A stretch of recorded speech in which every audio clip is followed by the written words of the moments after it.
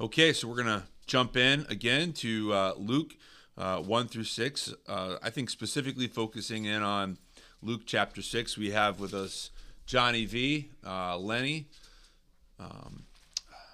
Why did I just forget your name? Maurice. Let's try that again. I'm like looking at you. I'm like, what the heck is your name? I work with you. Take two. The disc slipped here. No, Yeah, leave it. something just like went. So it's funny, hearing people complaining about turning 30 and stuff like that. I'm like, you poor thing. Yeah. You want some cheese with that wine? It's like, come on. It's like, middle age. Like you're on the sunrise of middle age. It's like you're not even there. 30, you start to realize what the older people we're talking about, and you think you're like, oh, okay, I get it, and then it's like, no, it's like it's about to go like, shoo. I was actually thinking about that this morning. Is like the only real benefit is wisdom. Yeah. Well, wisdom's great because everything else goes downhill. Why? So no one can listen to you when you're there to help them. That's right. You get the wisdom, and exponentially the people listening decline. So yeah, but it's like out of every 100 people you offer to, like maybe one or two will take it. So it's like I guess it's worth it. Yeah. You don't know anything, boomer. It's like okay, boomer. It's like whatever. Okay, so I'm wearing Air Monarchs. And I told Lenny I was going to order these, and he's like, "Those are dad shoes. Don't order those." And I'm That's like the Cook at Friendly's wears those. But I'm like, they look like a good deal. They're comfortable. They're comfortable. This is a sign of wisdom, I think, to go and buy these shoes. As soon as you switch over to Velcro, that's it. Well, Actually, I've done that. Is when like it's shoes or pants or whatever. When you start saying, "Okay, I like these. I'm going to keep buying them." And you buy the shoes again, or they buy the pants again. It's like now you know. You made it. Right. You're there. It's like, You're there. Yep. Like I got it figured out. It's like my father-in-law when he's like on eBay looking for like these shirts because they don't make them anymore. Yeah, exactly. I gotta get that shirt. It's that's it. He's willing to pay the premium. Right, exactly. Yeah. No, that's the shirt. It's like that. Those are the shoes. Like he buys shoes. Like I think like buy 3 pairs now. He finds them. He's like, okay, I'm gonna go ahead and get stock up. For the next decade. I'd like to find. I would just prefer to just find stuff where if I could buy it, I never have to buy it again. But apparently with clothing, that really is expensive. Well, it's funny because I remember people saying like, I got pairs of shoes older than you, and I always thought that was weird. And then now I'm thinking like, no, I have pairs of shoes older than you. Okay. Yeah, those are my good boots. Yeah, exactly. Good.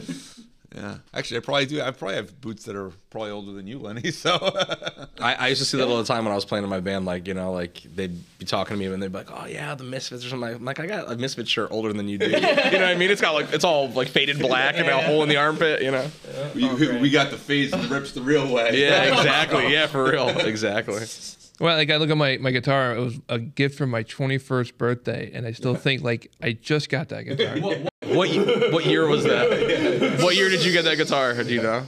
Oh, in 2001. Well, there you go. There you go. 22 years old now, so vintage almost, right? Yeah. Well, and that's what's the true sign of aging, I believe, is when you turn on the oldies station and you hear a song that you grew up listening to. It's like or even worse, you see a car that you liked from when you were younger, and you see the and you're like, how is that a classic car? I know. Yeah, like a 3000 GT is a classic. Yeah.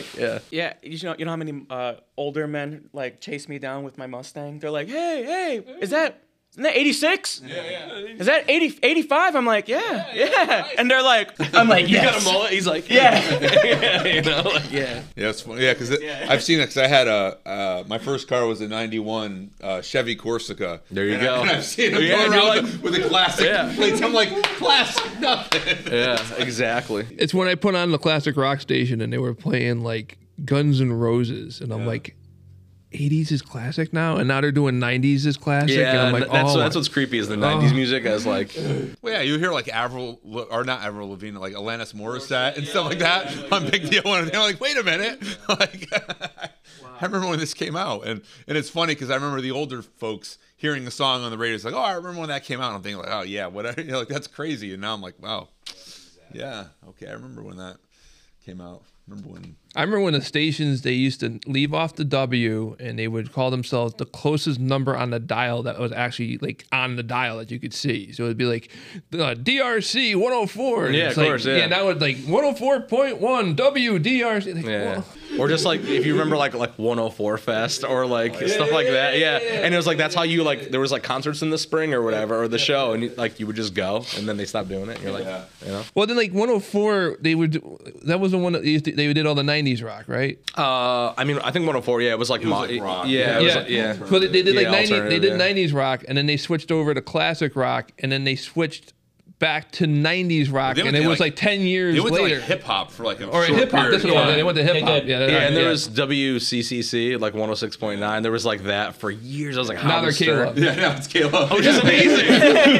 That's incredible. That's how I knew God was moving. I was like, the gospel's getting preached somewhere right now. You know, It is great, but sometimes I want to hear the old WCCC. It's like the thing of it is what I always talk about ministry. If people want to get involved with ministry, is that what Jesus said.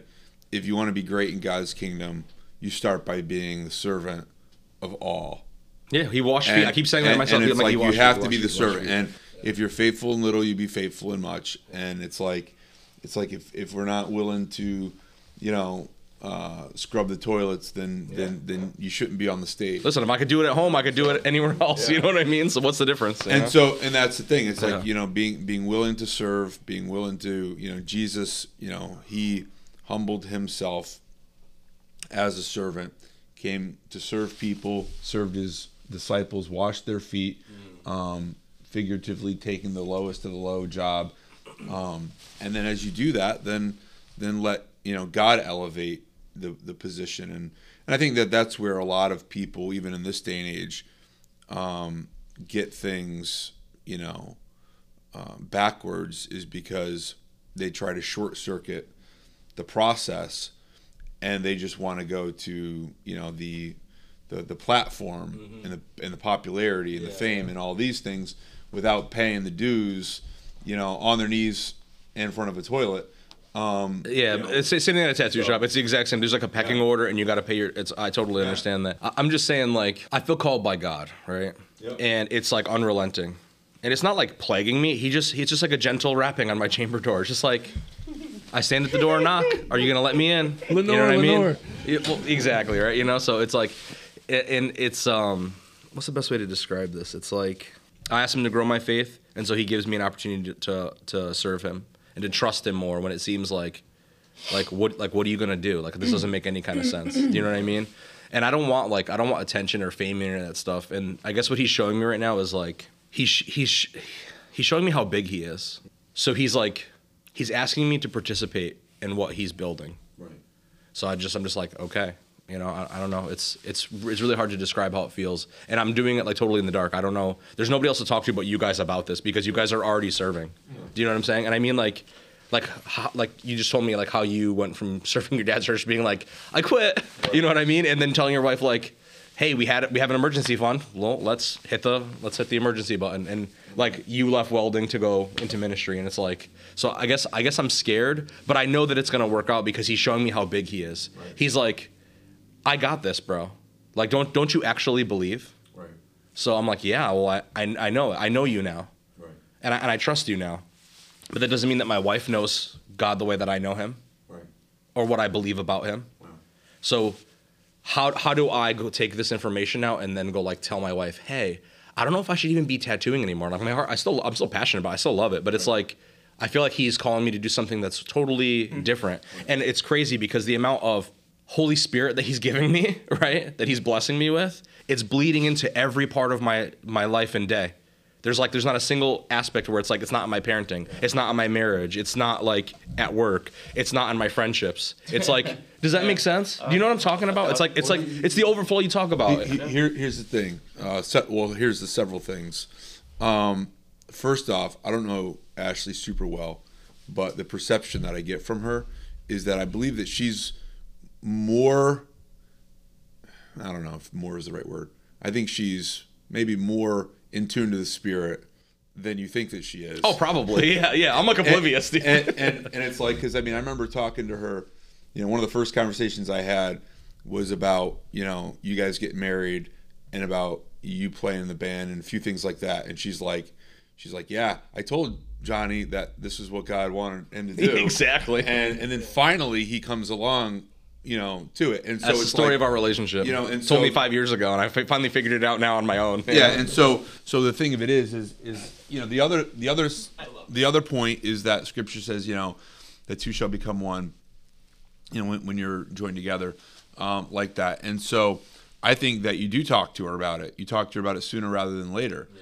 And I think that you guys have to be in agreement about it. And here's the thing: if there's a hesitancy, like if like, well, you know what, maybe she's not going to support this, then if she's like, no, absolutely not, then honestly, I would take a step back and reevaluate the whole thing. I think there's. Well, here's the thing. Like I said, the part of the story that I didn't fully say, when I said to Carrie, I said, here's what I feel like we need to do. I want to quit my job, and I don't know what's next. And I'm like, and you have the right to pull the plug if you want.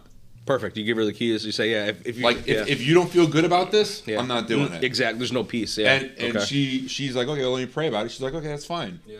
And I mean, it was a risk, you know, going out on that limb. Yeah. Same with the church, because, you know, she had been involved in ministry. I had been involved in ministry. There was a lot of baggage and jaded things that came out of that. And I said, hey, I feel like we should start a church. I'm like, but if you're not 100% on board with this, then we're not doing it. Then we're not doing it. Yeah, exactly. And even though I had already felt God say, go and do this, I was like, if God told me to do this, do I assume that God is not powerful enough to change my wife's heart? Exactly. That's it. And that's how I feel. That sentiment is what I feel. I feel like God's like, I know that you trust me now. Right. So like, watch what I can do through you. You know what I mean? And so if it's really in His will, yeah, it'll happen. Then Ashley may say something like, I don't want this to happen, but I feel the peace about it, and we need to do this. Yeah. You know, and it's like, and that becomes the litmus test, right? Of saying, okay, well, is this really God, or is this me manufacturing it? Because I believe it's far from that. But what I'm saying is when He confirms it through her, yeah, of course, you know, then, you know, and I've seen that happen a lot. And if there's like, you know, things like credit card debt, or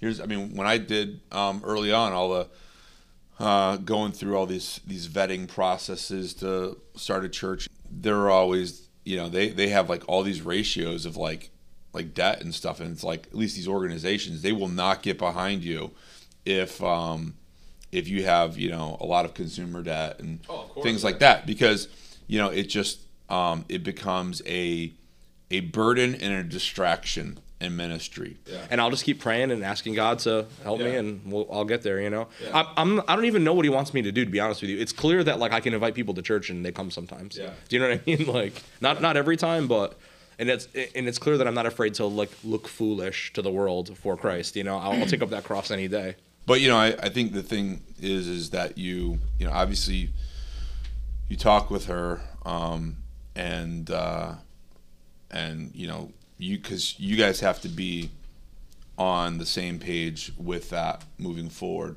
and when I say talk to her, I don't mean convince her. Yeah, there's no doing that. Because well, but I mean, as a guy, sometimes it's like oh, I want a new boat, or I want a motorcycle. Oh, she don't listen to me about that stuff. Yeah, never, dude. Yeah, but it's like, you know, there's the trying to convince, and it's like, and that, like I said, when I went in my situation, I was like, I'm not going to try to convince you. Yeah, it's exactly. Just like you pray about it, and if God confirms it with you, we'll do it. And if not, then no worries. Yeah. Then it doesn't. Because if God wants something, then He'll line up the details for it. Yeah, exactly. That's exactly what I'm thinking. I'm like, I think what He wanted me to do is like let go of that last piece, and I think that's like I did that like a week or two ago. Yeah. And I just said okay, and that's when I was like, the one concern that I have, I'm just going to ask you to help me with. So and I know He heard my prayer because I was in all earnesty, you know what I mean? So it's like, so now that's like He can just move it if He needs it to be moved. Yeah. You know, I passed Him the ball. And He's like, okay, you know. So we'll see what happens. Like I said, I want to be a man of my word. I want to have integrity. I want to help my wife. It'll be better for everybody, anyways. And if she's in a good place like that, I mean, we'll see what happens. In the meantime, I'll just keep chugging along. You know? So Well, and that's the thing. We're always. I might not be ready yet myself. Yeah. Well, I mean, I don't know if we ever fully are, but I mean, you know, you definitely get the things in line. You build up the strategy. You get the the finances in order. Get the disciplines in order, and then you serve. Yeah. In any way, shape, or form possible. Exactly. Because again, it comes down to if you want to be great in God's kingdom. And when I say great in God's kingdom, that doesn't mean necessarily popularity, but great as far as, and I think this is what we all want to be. We want to be great. We want to be a great asset to the kingdom of God, right? It's like we want to be men and women who are advancing God's kingdom on this earth. And so it begins with just being a servant, and so looking for needs to fill and filling them. Yeah. That's pretty much where I'm at right now. There's in Shanghai now, they got people they're rioting. They've been locked in their house for like over a month. What is there, 23 million people in that city? Only 23 million. That's it. Just 23 million. Yeah. Think about that. Think about just all the human waste and the food that's required and the water consumption. Like, I'd be rioting too. When you have your communist government forcing you to stay in and not go out and not do anything, at some point, even the most submissive people are going to riot, as we know. We've seen that throughout history. And if all 23 million of them got together at once, it'd be a big riot. Yeah, think about how much food you have in your house right now. How many meals could you probably make? And that's like once that's out, it's gone. Yeah, that's it. Then it's like they say but they don't deliver. They say it hits the fan at that point. Once you can't restock your stuff, that's when people start being like, well, how am I gonna get my kids medication? How am I gonna We gotta eat. Yeah, how are we gonna get food? Like, and then they start being desperate. And when you're desperate, you'll do anything.